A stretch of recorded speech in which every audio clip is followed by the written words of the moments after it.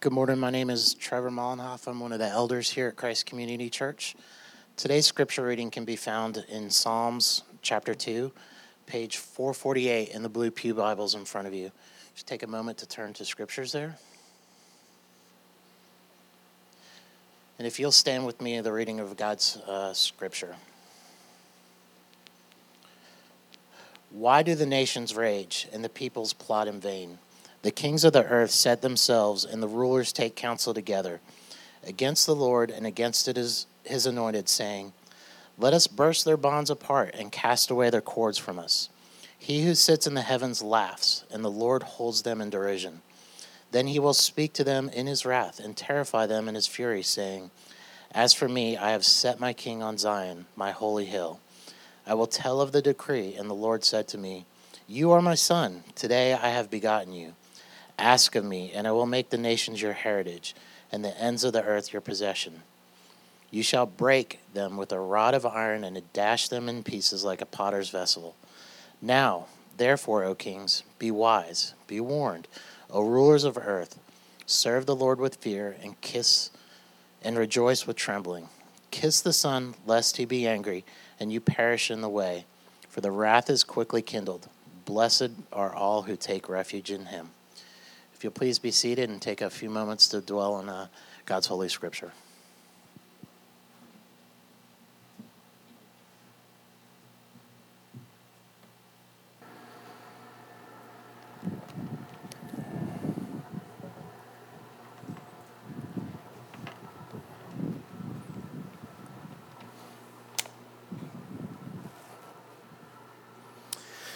Well, today's sermon is entitled Kiss the Son, and as Trevor said, it's Psalm 2, so you'll need to stay there, I think, in Psalm 2 to really see what God is going to be teaching us this morning.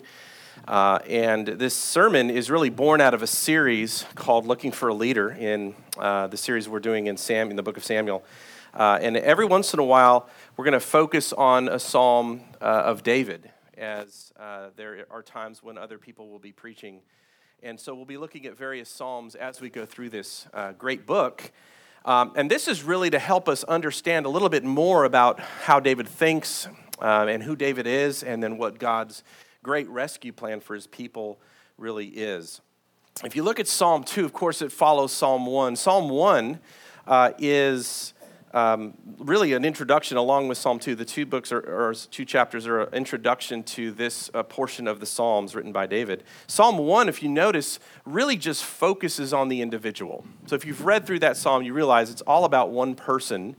But Psalm 2 kind of opens it up a little bit, and its perspective is more worldwide and more global than Psalm 1. So this psalm is what we're focusing on. It's funny, when you read the Bible, and you read the Old Testament, sometimes you get a little bit lost in who is this for and who is he talking about, and is this really for me directly? This line I've seen, in the Psalm or in Samuel, is this really for me? And so one of the things I want to do this morning is help us gain perspective by realizing that Psalm 2 and much of the Old Testament has really three audiences. You know the time when, the church I grew up in did this, but you know the time when churches often have children's moments up front where the pastor brings all the kids up front and explains some part of the gospel or some part of the Christian life to a bunch of kids sitting on stage. And it's really meant for the kids, but also it's really meant for their parents, as there's two audiences there. And so it's the same way with this psalm, except now there's three. Let me explain the three audiences. We read Psalm 2, we're really looking at Israel. So David and the nation of Israel and the kings that are physically surrounding Israel during his generation. The second audience is the New Testament audience, and that's the early church. That's when Jesus shows up and says, all the Old Testament is really all about me. Whenever it says the King of Kings or the king that's going to last forever or his anointed one, that's really me. And so the New Testament, the early church, had a whole new way of reading the Old Testament with all this new meaning put on it and washing over them. And then you and I are 2,000 years later.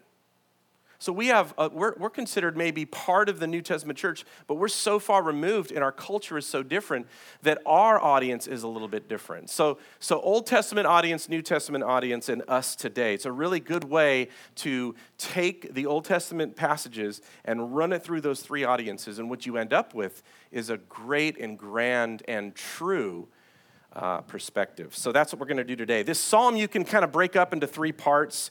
I'm going to call these three parts by titles. The first is the rage of the nations. And then the second part comes in with the laughter of God. The laughter and the reign of God.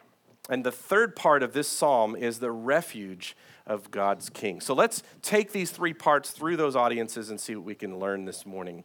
First, let's look at the rage of nations. You'll see it in verses 1 through 3. Why do the nations rage and the peoples plot in vain? The kings on earth set themselves and the rulers take counsel together against the Lord, against his anointed.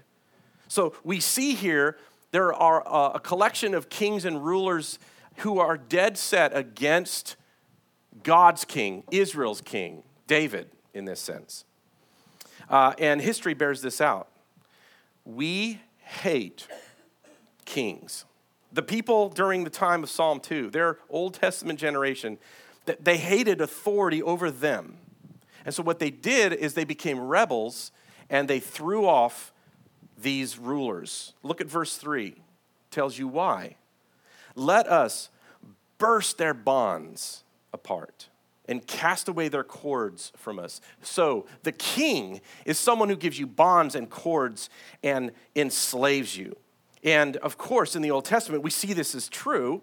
We see this in the Old Testament. You read 1 Kings and 2 Kings and Chronicles. There have been 41 kings of Israel and Judah and countless other kings around them. And not one of them is trustworthy. The best one we can find is David himself, King David, who wrote Psalm 2, who really Samuel's all about the enthronement of this great King David. But you know as well as I do that David has blood on his hands. He, in the end, was a failure of epic proportions. If you or I did the same things that David did in his life, we would be put in prison for life or on death row. So we can look at the scope and all of the different Old Testament kings and say with them, yes, people hate kings because they're untrustworthy, and these kings are evil. They're corrupt. They're self-seeking. The New Testament audience felt exactly the same way. The New Testament audience, how long did these people wait until Jesus had to die? Just look at the cross. When Jesus stood up and said, I'm the king, that's why they crucified him. John 1:11 says he came to his own, and his people did not receive him. John 3 says, and this is the judgment. The light has come into the world, and the people love the darkness rather than the light because their works were evil. We don't like someone coming into our world and telling us how to live our lives. You and me, today's audience, we feel the same way. You know, you might be neutral about the word God. Our culture might have some neutrality about the word God until you call him your king. Kiss the Son means submit to the Son. And then your American blood begins to boil. See, America, the whole country is founded on really a hatred of monarchies who tax and then ignore, who abuse us and force us into submission against our will and not necessarily for our own good. Our first leader, George Washington, he was the first president of the United States. He reluctantly became our president. And he was so hesitant and nervous about taking any power at all that he went through all of the plans for pomp and circumstance and propriety and how people were going to treat the president, the first president of this new nation. And he took everything out that even resembled even slightly something of a king, because our nation threw off the cords of an evil king. Samuel Adams said, and he was a governor in Boston, he said, if you love wealth better than liberty, the tranquility of servitude better than the animating contest of freedom, go home from us in peace. And may America forget that you were once our countrymen. So our forefathers and America afterwards, today's audience reading this psalm When we hear kiss the Son and submit to the King, we rebel. We don't like it. And I can even go a little bit further into the disguise of this rage, because a lot of us here today might say, yeah, I mean, I kind of get that I don't want people to tell me how to live my life, but do I really rage? Am I raging against the King, setting myself out to destroy the King? Maybe not. Maybe that's a little overstatement. But this rage, as you learn, as you discover your own sinful nature, is well disguised.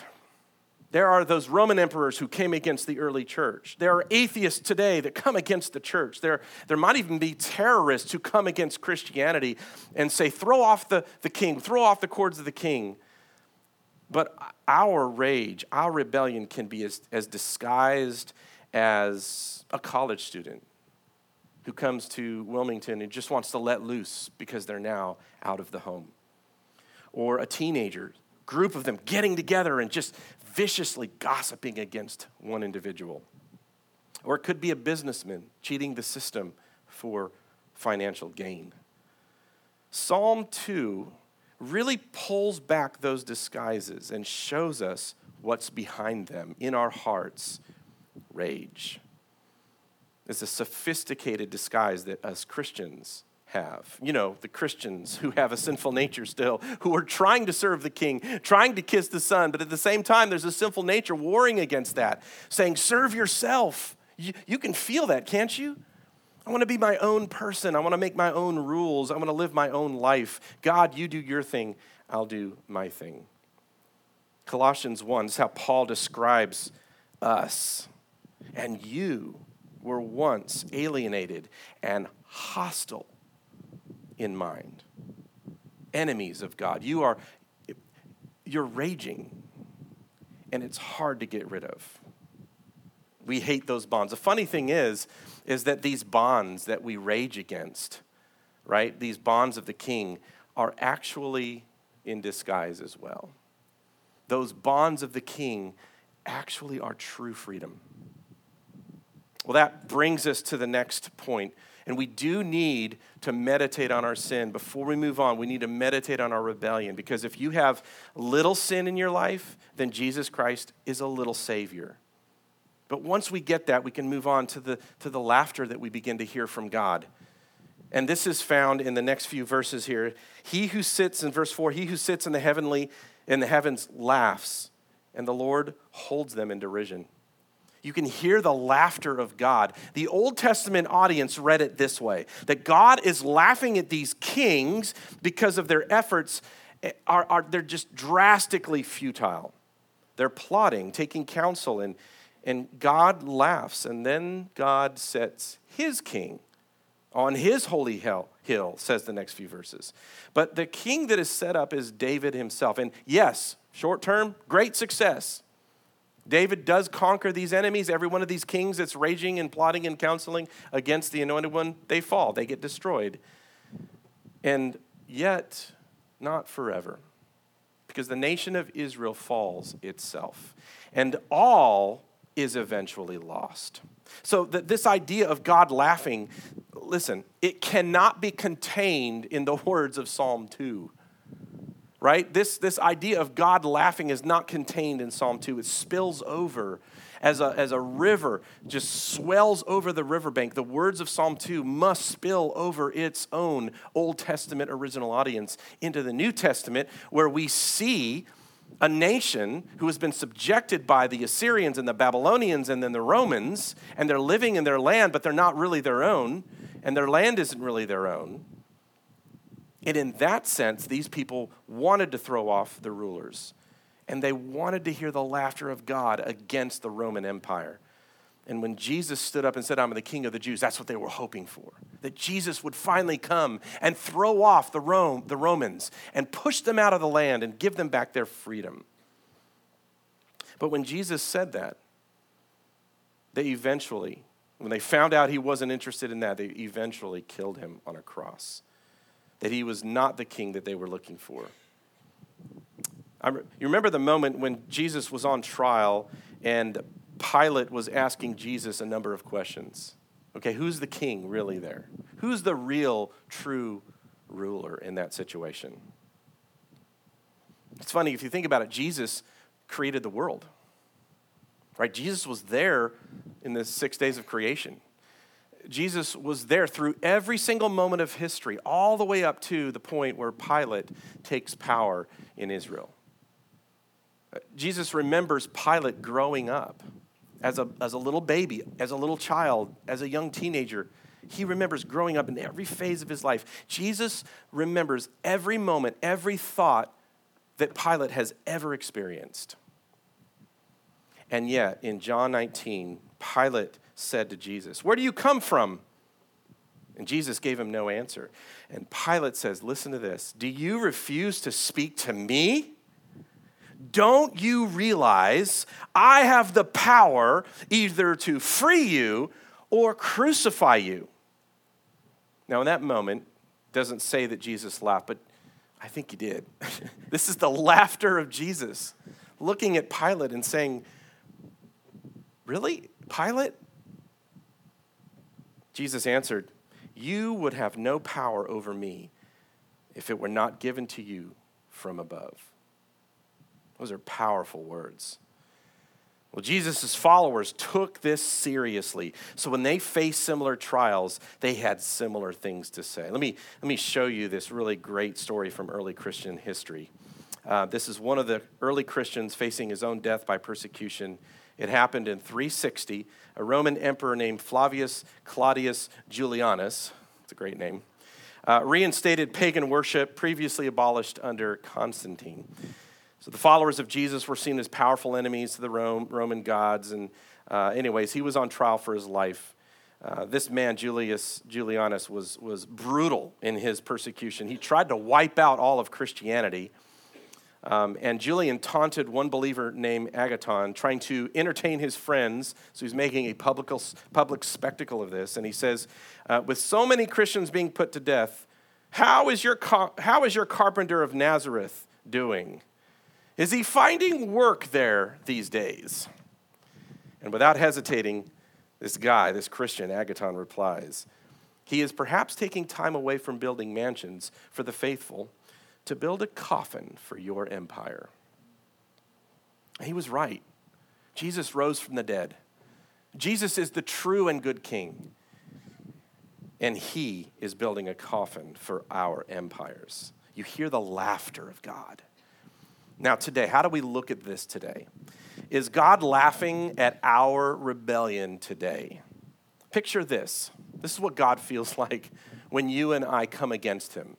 And what I mean by come against him can be, remember, in disguise.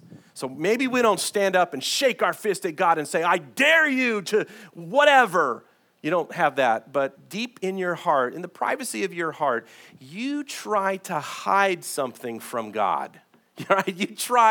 You try to do something and you hope God doesn't see it. And the way that you live your life kind of speaks in that direction of, I'm not really seeing God as the powerful king that he is. So this is in disguise. But just picture, I've seen these videos on the internet, and it's this little baby chihuahua who is ferocious, it's just like, "I'm going to kill you." And he's running at you. And this same chihuahua in the other pictures and videos were trying to bite a strawberry. I don't know if you've seen this one. He tries to bite the strawberry, and he can't. He bites it. He can't even get through the strawberry. He's so weak and small. So little chihuahuas, I have one in my house. And when that dog comes at me, I'm like, laughter. This is futile. Your effort. Now, in the dog's mind, though, he's ready to take you out. I think the dog is convinced I'm about to kill this person. But you can hear the laughter of God in looking at us and our rebellion against him. So that's one way to hear the laughter of God. But thankfully, there's another way as well. If you have kissed the Son, submitted to the King, if you are his and in his kingdom, then you can laugh with God. So you've got this huge sinful temptation. You've got this huge addiction. You see in the world around you all of these dangers and all of these terrorists trying to take us down and all of these illnesses that just creep up. And who knows in this congregation who's going to be next with illness and loss and tragedy. When you face a world and a life like that, Submit to the king, kiss the son, and you can laugh together with God because his power is so much greater than any of those things that I've mentioned. Jesus said at the Great Commission, all authority has been given to me. That is an awesome phrase. All authority has been given to me. The next time you face something big, just say that line in your head. Just say it over and over, like the songs we sing. You know, we sing these words 25 times, and it's because our heads are so hard. It takes 25 times to get it into your head. Just say, Jesus said, all authority has been given to me.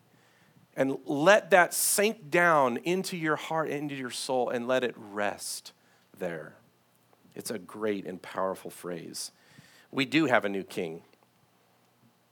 You know, I've said we hate kings, right? We do. We want to throw off the authority. But there's another part of you that is God-designed, not the sinful nature part, but the God-designed part that longs for a good and true king.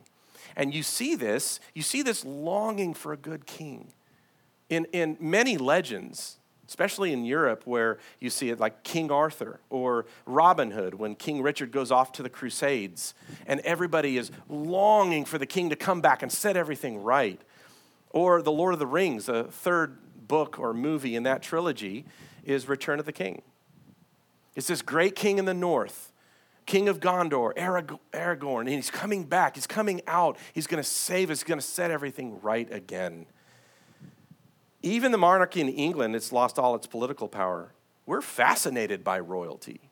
If you look enough in your heart, there's a way that you can see, I really do want a good and true king. And I really understand that I'm not going to be that person. And neither is our president, whether it's George Washington or Trump or anyone else. It doesn't matter. I'm looking for that day when the king will come back. And that is our hope as Christians. Now, finally, in the last few verses of Psalm 2, where it starts in verse 10, you hear these violent words of the king being set up in verses 4 through 9, and how this new king is going to just take an iron rod and strike the enemy and break them up as a pottery dashed into pieces. And it's violent language. And then verse 10 happens. And there's no sort of explanation of how this transition happens. You go from dash them into pieces like a potter's vessel. Next verse. Now, therefore, O kings, be wise. Look at the last line of Psalm 2. Blessed are all those who take refuge in him. So that's the last section.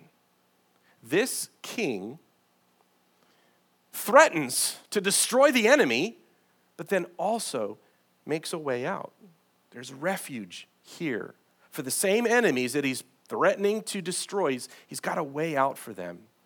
And he's got a way out for you and for me. And this is why this king is so good. This is why when we look at the book of 1 Samuel and we see David come into power, we realize in the first audience it was great.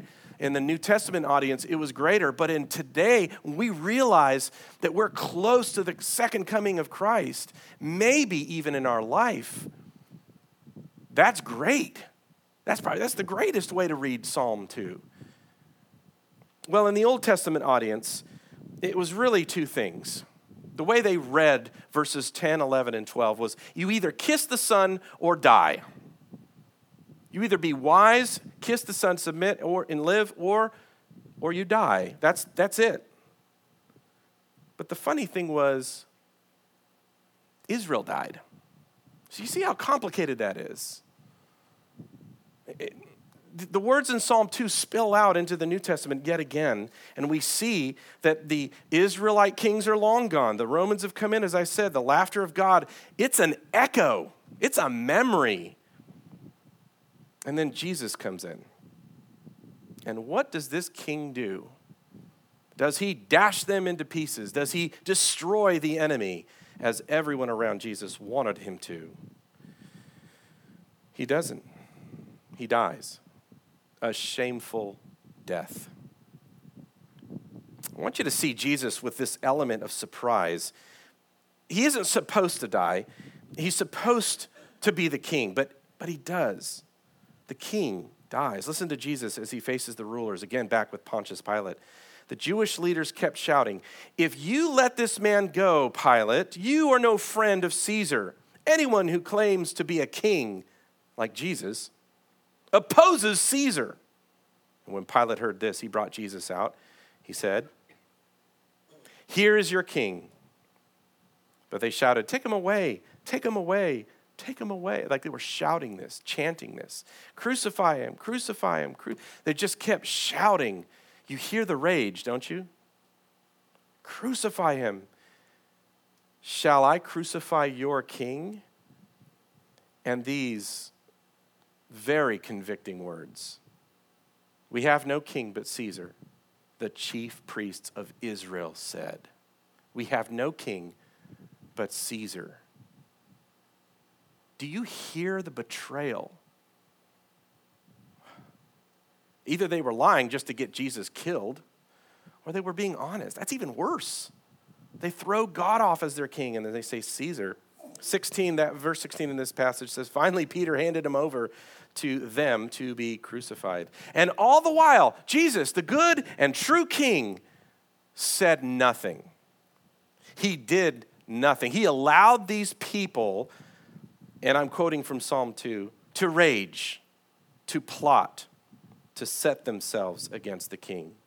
The very pronouncement of destruction that Psalm 2 pronounces against God's enemies, Jesus steps in front of that wrath.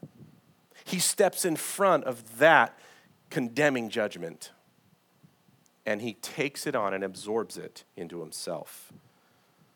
Jesus is dashed into pieces like pottery. And he let them. And then, as you know, the glorious thing happened on the third day. Jesus rose from the dead, shocking everyone. Jesus was not defeated by death. This king is alive. And he empowers his disciples, his followers, to spread this kingdom with something called the gospel, which is a proclamation of good news that the king is here. The good news that there is now a new king who will one day return and set everything right again. In Acts 3, Paul the apostle gave a sermon to Antioch Israelites and others who gathered and said, he referred to Psalm 2, and he said this: "Fellow children of Abraham and you God-fearing Gentiles, it is to us that this message of salvation has been sent.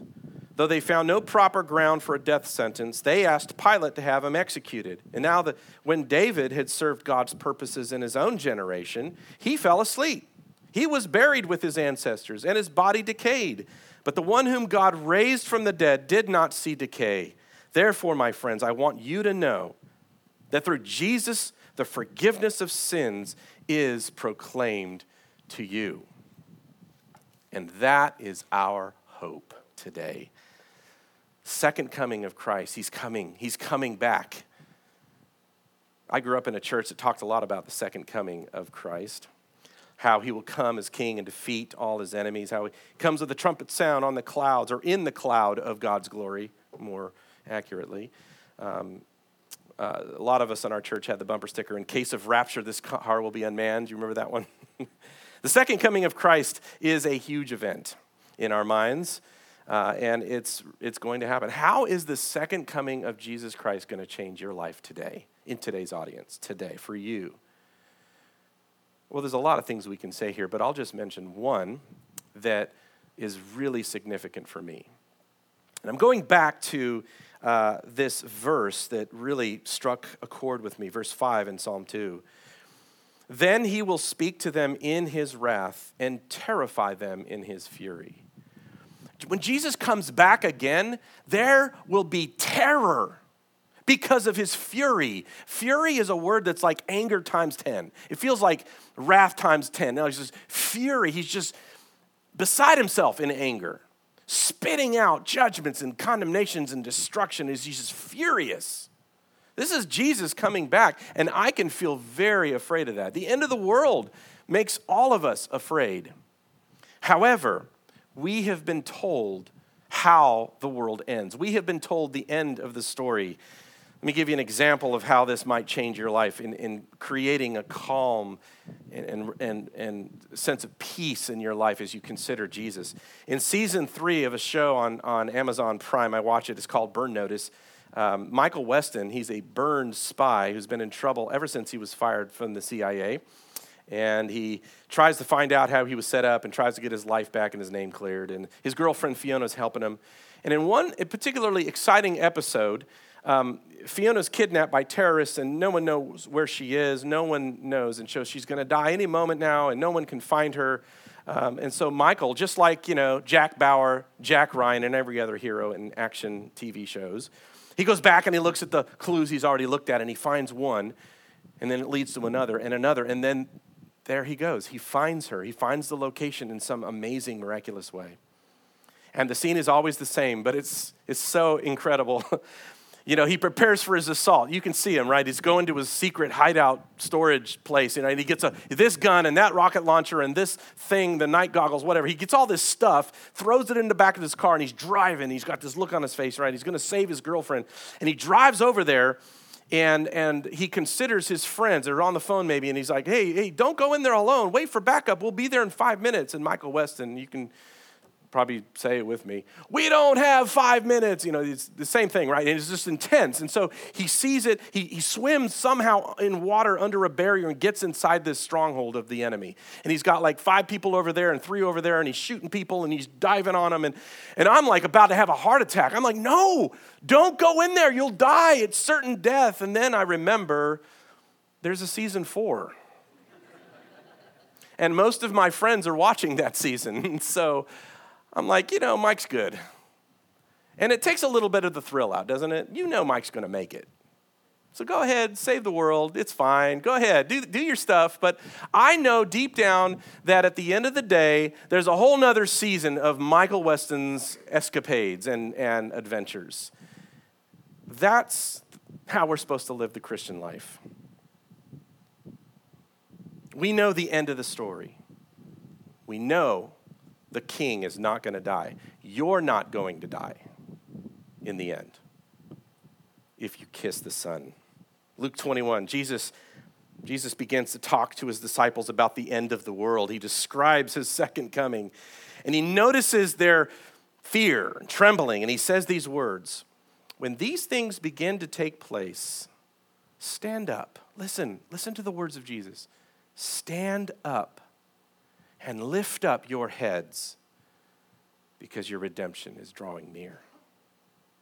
Stand up, lift up your heads because there is a season 4. There's another season, and Jesus is going to make it. He will bring you home before the night. Well, our calmness as we trust in the coming King is what makes us the light of the world.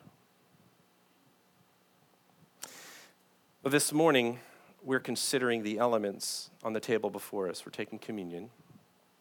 And as we consider these elements, on this table are 2 things that represent our King. The 2 elements that represent our King is the bread, representing, of course, his body. And this bread is broken because his body was destroyed. He died. This is our King. And he did this for you and for me. And then the second element, this is the wine. The wine, of course, as you know, represents the blood of Jesus. And as he pours it out, he says, this is my blood, which is shed for you. He spilt his blood for you and for me. This is our King this morning, and we're going to remember him.